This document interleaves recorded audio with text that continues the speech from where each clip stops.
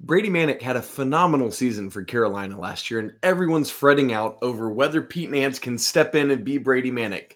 Well, guess what? He's not going to. But you know what? Pete's just got to be Pete. You are Locked On Tar Heels, your daily podcast on the UNC Tar Heels, part of the Locked On Podcast Network, your team every day.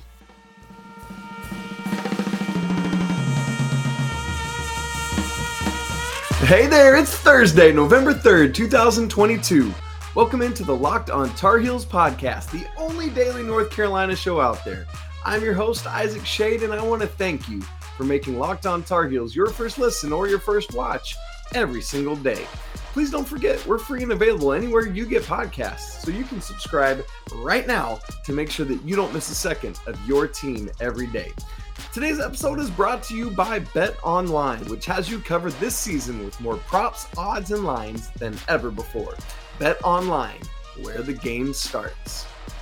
All right, folks, so like I alluded to off the top, what I want to do is spend some time here talking just about the newcomer to the starting lineup. That's Pete Nance.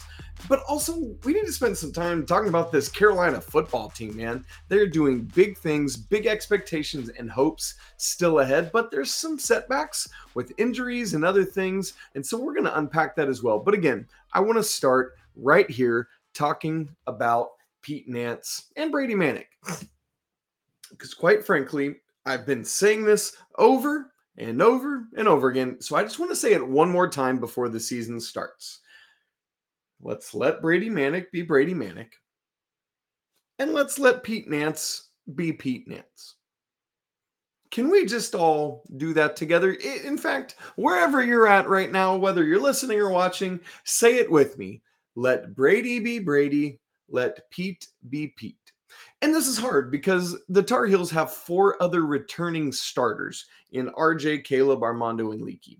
And so there's this comfortability with somebody that slots right in and does all the exact same stuff, right? Like, it just makes sense. Why? Well, you know that fivesome, you know that quintet, you know exactly what they're capable of. That is running all the way over Coach K's final regular season game. That is a team that ran all the way to the national championship game, basically on the strength of those five young men. And so I get it. But that's not what this team is. Brady Manick lives in Australia and plays basketball in Australia. Brady Manick had a phenomenal season last year. Brady Manick hit 98 threes, the second most threes ever in Carolina history. Quick trigger, you love it. There's so many great things he did. And I think a lot of the consternation now has started to churn up a little bit because people saw the exhibition game Friday night and saw Pete Nance's three-point shot, which doesn't have much arc, and it's not as quick as Brady's. And quite frankly, that's not Pete's game.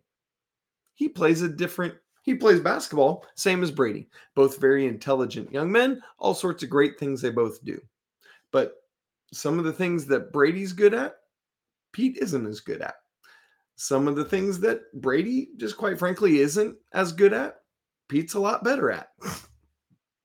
So is Pete Nance going to be the three-point shooter that Brady Manick was? At least at a volume level, no. Are there going to be a lot of other things that Pete Nance does really well this season?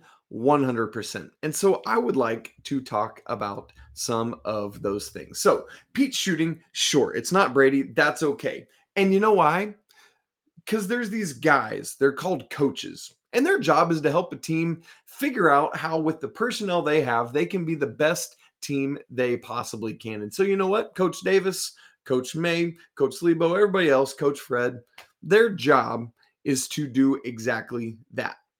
And that's what they've done and are going to do. They're going to figure out, as they did last year, how can we utilize the strengths that we have with Brady and the rest of that personnel and let them ride that to success. And then this year, how can we figure out what do Caleb and RJ and Leaky and Armando and everyone else on the team still do really well? And what does Pete bring to the table, and how can he fit into that mix in some ways similar, but in some ways different? Example, He will be a bigger inside threat than Brady Manick was last year. Part of the translation of that, when Mondo's on the bench, you kind of feel better about the 5 spot than you did with Brady last year. I think that's a win to have a better inside presence. Pete Nance is going to be more of a rebounder than was Brady last season. Pete Nance is going to be like Brady was a good, solid facilitator, a good, solid passer. I think Pete's going to be even better. He's going to operate out of the high post. He's just going to, he has a better capability than Brady of facilitating. He is going to be a better positional defender. It's just true. And it's part of what his game has and can do. I think Pete will be probably a little more fleet-footed and capable of bringing, starting the break himself after grabbing one of those rebounds and bringing the ball up the court. So there's just 3, 4, 5 things that you can be on the lookout for with Pete. Also, keep in mind, Pete Nance is going to hit threes. He's a career 35.6% three-point shooter in college. And oh, by the way, last year hit 45.2% of his threes. Now, again, a lower volume than Brady. I think he had 90 some attempts last year at Northwestern, did Pete Nance, but he's going to do it. And here's the other part of it. Carolina this season doesn't need that position to hit as many threes as Brady did last year. If you had that, great. You'd love it. But there are going to be other guys that are going to be more capable than they were last year, or that weren't even on the team last year. And so you expect RJ to take a step forward. You expect Caleb, who was right there with Brady in the 90s in terms of made threes last year, to take a step forward. You have already seen what Tyler Nickel can do from behind the line. Everything we've heard about Jalen Washington is that he can do it from beyond the arc. Oh, and think about this as well. Last year at this time, we're talking about wanting this team to be what it is. We didn't even know who the starting lineup would be because we didn't know what Hubert Davis would do. In the exhibition, let me remind you, exhibition game last year, the 5 starters, see if you can remember this before I say it. I'll give you a couple seconds. RJ, Caleb, Kerwin Walton, Armando Bacot, and Dawson Garcia. Then you get to the first game of the regular season, RJ, Caleb, Leaky, Brady, and Mondo. So the first game of the season, interestingly, excuse me, you actually had the Iron 5 starting. But then game 2, RJ, Caleb, Leaky, Armando, and Dawson Garcia, who started. That was your 5-some. I think there was one game that Leaky was out with an injury, maybe Purdue. But other than that, Dawson was the starter all the way up until his injury against Boston College. And so I just want you to keep in mind the Iron 5 wasn't fully formed from the get-go. And so we expect this year, we know what this starting 5 will be from the get-go. And so that's even a different thing, is you feel really confident that you're going to have more role definition right out of the gate. And we all know how important role definition is to a basketball team. And think about it, even in other successful years, you've had differences in style of main front court or backcourt players. Here's a great example. 2016, Bryce Johnson is the dominant front court player on that team. All-American season. Phenomenal. Led Carolina all the way to a brink of a national championship, kind of like last year and Brady and Mondo and what they did. And then Kennedy Meeks was part of that squad as well. But then in 2017, it's Kennedy and Isaiah as the dominant men in the front court, chiefly Kennedy. Kennedy's a different player than is Bryce Johnson, more below the rim, but still, phenomenal rebounder, does everything, a great offensive rebounder, but does it differently than Bryce. But that different was good enough to get Carolina a national championship. And I'm not saying that's what's going to happen this year. It's certainly a possibility. But I'm just saying, just because it's not the same as it was last year when you had a lot of success, doesn't mean that you can't have equal or better success this season. So be patient and be excited. Don't forget Brady. Awesome stuff that he did, but be excited for Pete Nance. And for all the differences of let Brady be Brady and let Pete be Pete, how about this? You know what these two guys both have? They both have savvy. They both have veteran leadership. They both have a burning desire to win. Pete Nance has never been to the NCAA tournament with Northwestern. Brady Manek had never been past the second round of the NCAA tournament with Oklahoma. These guys are driven and hungry to want to do that. And I think perhaps most importantly, just like Brady Manek, Pete Nance is a team guy. You've heard him say over and over this offseason, I will do anything I need to do to help the North Carolina Tar Heels be better today than they were yesterday and better tomorrow than they are today, and on and on and on. Pete Nance is a guy you want on this team. He's not Brady Manek, but he's Pete Nance, dadgummit, and he's going to do a lot of great things for this basketball team. You with me? Let me hear it in the comments about why you're excited about Pete Nance. Now, switching gears to football for the rest of the show, it's time for the South's oldest rivalry this weekend in Charlottesville. So the question becomes, can Carolina go in Charlottesville for the first time in 2016? We're ready to find out soon. But before we get into it, let me tell you about SimpliSafe. Did you know that over the holidays, property crimes like burglaries and package thefts spike all over the nation? That's why our friends at SimpliSafe Home Security are offering 50% off their award-winning security system so that more families can feel safe and secure this holiday season. So order your SimpliSafe system for half off today and enjoy advanced security and greater peace of mind this holiday season. Here's why I love it. Check this out. SimpliSafe was named the best home security system of 22 by US News and World Report, a third year in a row for that. And so for me, part of that is the ability to monitor the system and monitor everything from my phone. I have a smart home, everything, Alexa all over the place. And so I love to be able to do that with the security system as well. So I love what SimpliSafe is doing. I love that they, like, Christmas time is my favorite season of the year and the lead up to it. And I want to know that my family and others are safe, and SimpliSafe can help do that. So don't miss your chance to save big on the only security system I recommend. Get 50% off any new SimpliSafe system at simplisafe.com/lockedon today. It's their biggest discount of the year, so don't wait. Again, that's simplisafe.com/lockedoncollege, because there's no safe like SimpliSafe.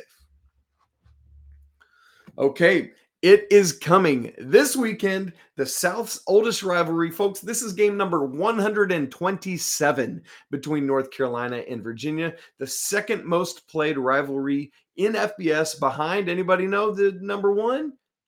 It's Minnesota and Wisconsin. Of course, you all knew that, right? Yes. No.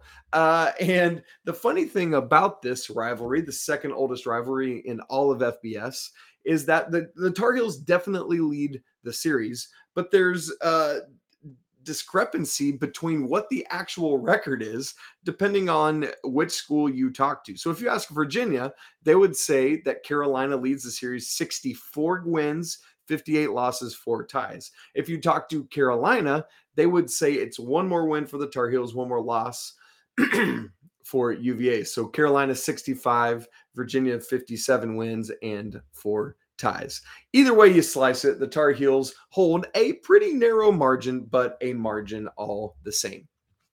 Now, this series has been a series of streaks. Prior to last year's 59-39 UNC victory, which, by the way, was the highest combined total in the history of this series, UVA had won 4 in a row. Before that, Carolina had won 7 in a row. And before that, UVA had won 10 out of the last 12. And so hopefully last year started a new streak, and Carolina can take and ride this one. But again, they have lost each of the last 2 games in Charlottesville. And so Scott Stadium, the Cavaliers' home, is a tough place to play for the Tar Heels. They're 26-26 all-time are the Tar Heels on the road against Virginia. The last 2, though, those 2 losses have both been close. Just 10 points, 31-21 in 2018. And then just 3 points, 44-41 in 2020. And you might remember that game. And that's what I want to bring up here to kind of think about what Carolina's been doing and what they can do to maybe put themselves in better position this weekend. Carolina scored to put themselves within 3 with just under 3 minutes to go in that last game in Charlottesville. Carolina at that point had all 3 timeouts. You're feeling good. It's one of those where you expect the other team to just run the ball 3 times. You stop them, call all 3 timeouts, they punt, and you get the ball back. Let Sam Howell go score one more time. Carolina gets out of town with the victory, right? No, that's not how it played out. Carolina got Virginia to 4th down, but the Cavs decided to go for it on 4th and 3 at their own 42, and they converted. Ball game. Now, that team, this is the last year of like Javonte Williams and Mike Carter and De'Ami Brown, that whole squad, that was phenomenal.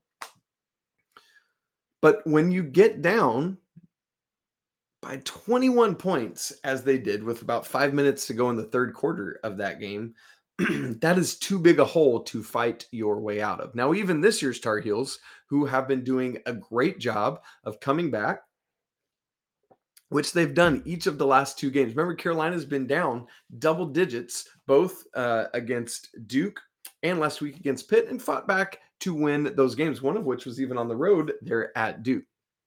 But you just can't, it's not a successful recipe for victory after victory after victory. Keep in mind, Carolina is now in the place, I talked about this earlier in the week, they've got 4 regular season games left, and like I know other teams can help, but Carolina just relying on themselves only needs to win 2 of those final 4 to clinch the ACC Coastal and be in the ACC championship game.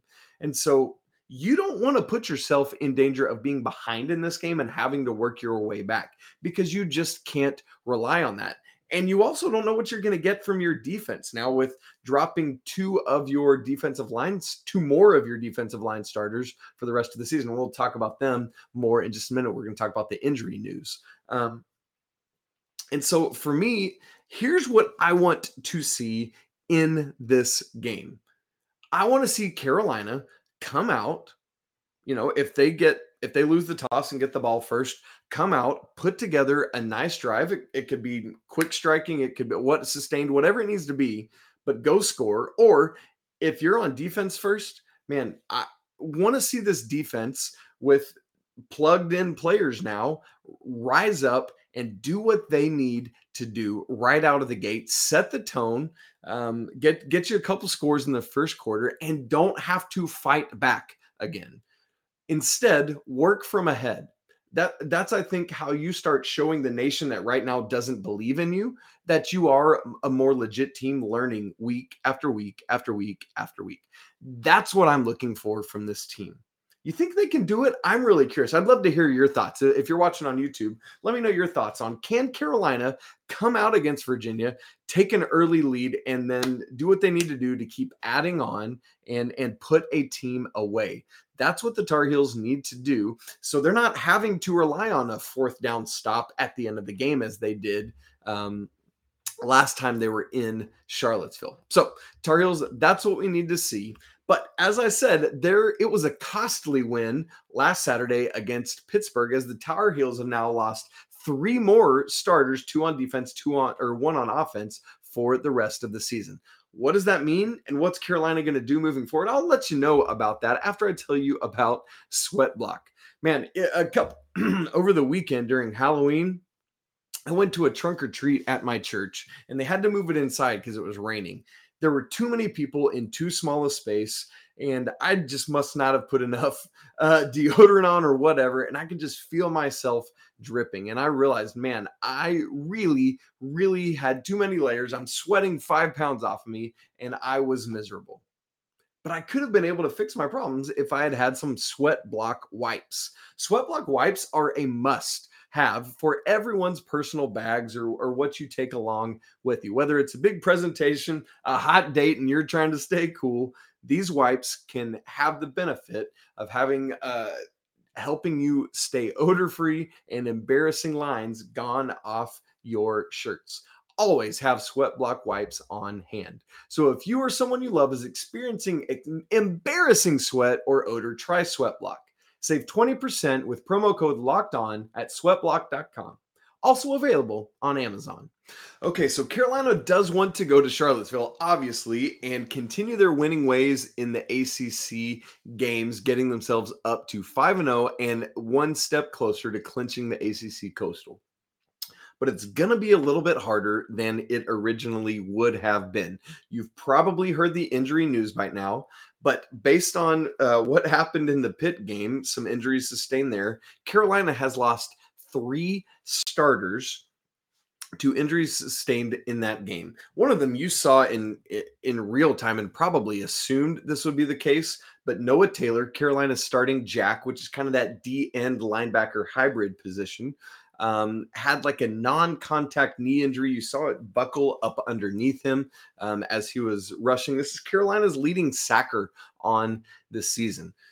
But he is done for the season now with a lower body injury. You just hate it for him. Remember, he's a Virginia transfer. I'm sure was insanely looking forward to this game, going back to his alma mater and getting to play this weekend. And so you just hate it. But Noah Taylor done for the season. Also from the defensive line, defensive end, power rusher, power end, Des Evans, also done for the season. Injury suffered in the game against Pitt on Saturday. And then on the offensive side of the ball, another running back goes down. Caleb Hood, this poor guy just cannot stay on the field. Has struggled with injuries off and on throughout his Carolina career. And it's just another one. Remember, we started the season thinking there would be 6 running backs in this room, and a couple of them have been plucked off. We'll talk about that more in a second. So you hate it for Caleb Hood, but that is another running back done for the season. And thankfully you did have those 6. So to look at the depth chart at these 3 positions, and then we'll just say a few other things in terms of running back. Elijah Green, he's going to get his first shot. He has done some things each of the past 2 games now to inspire hope. For a lot of the early part of this season, I was like, man, I just don't know that Elijah Green is ever going to get to see the field, right? Just kind of buried at the bottom of those 5 running backs. But now you look at the depth chart for this game, he's right at the top of the list. And so Elijah Green has shown a this guy had been playing on special teams mostly, but now he's going to step in, and I believe he's going to step up. He's already done some of that, shown some ability to get to catch some passes. We know about his speed. And that's part of why he's so great on special teams. So he's going to get the start. And then the rest of the depth chart is Omarion Hampton right behind him, then DJ Jones, and then George Pettaway last of the remaining 4 of the running backs. Because remember, you start this season thinking British Brooks is going to be your running back just in I think it was the week. I can't remember. I feel like it was on a Saturday night we got the news that British Brooks would be out for the season, a week before, maybe 2 weeks before. And then so DJ Jones starts game 1, and then onto Omarion Hampton, who gets some starts. Then Caleb Hood's been starting, and now onto Elijah Green. So of the 6 running backs, 5 of them have been RB1 at some point. British Brooks never got to start, although, he's going to be back next year. Great news. But these other guys, this is now the 4th running back starter. Only George Pettaway hasn't been the starter. So that's the running back depth.